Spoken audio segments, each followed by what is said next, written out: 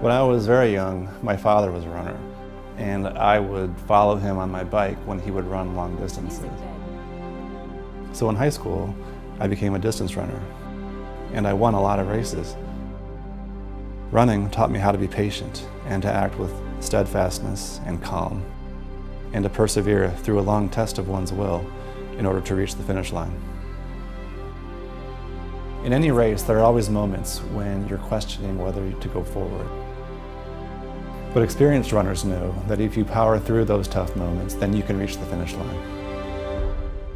My name is Patrick Crawford, and I'm a family law attorney.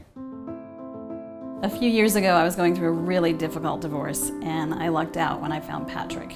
I was pessimistic because my husband was scary smart, and he hired very high-powered attorneys out of Baltimore. I was nervous that, he would just get the kids, the house, whatever.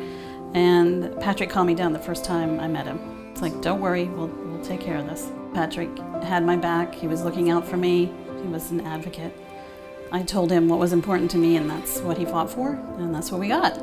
You want somebody that you're comfortable with, that you can trust, and for me, in my case, that is who Patrick was.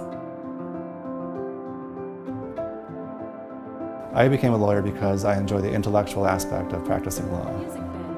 But I became a family law attorney because I enjoy representing and helping real people. I have a small practice, and that gives me the ability to focus on handling my cases in an attentive and careful way. I'm not in this to win awards or to rub elbows with people in high places. I just want to provide people with exceptional representation. I have the endurance and the experience to represent you intelligently and effectively, and we will obtain the most favorable outcome that we can.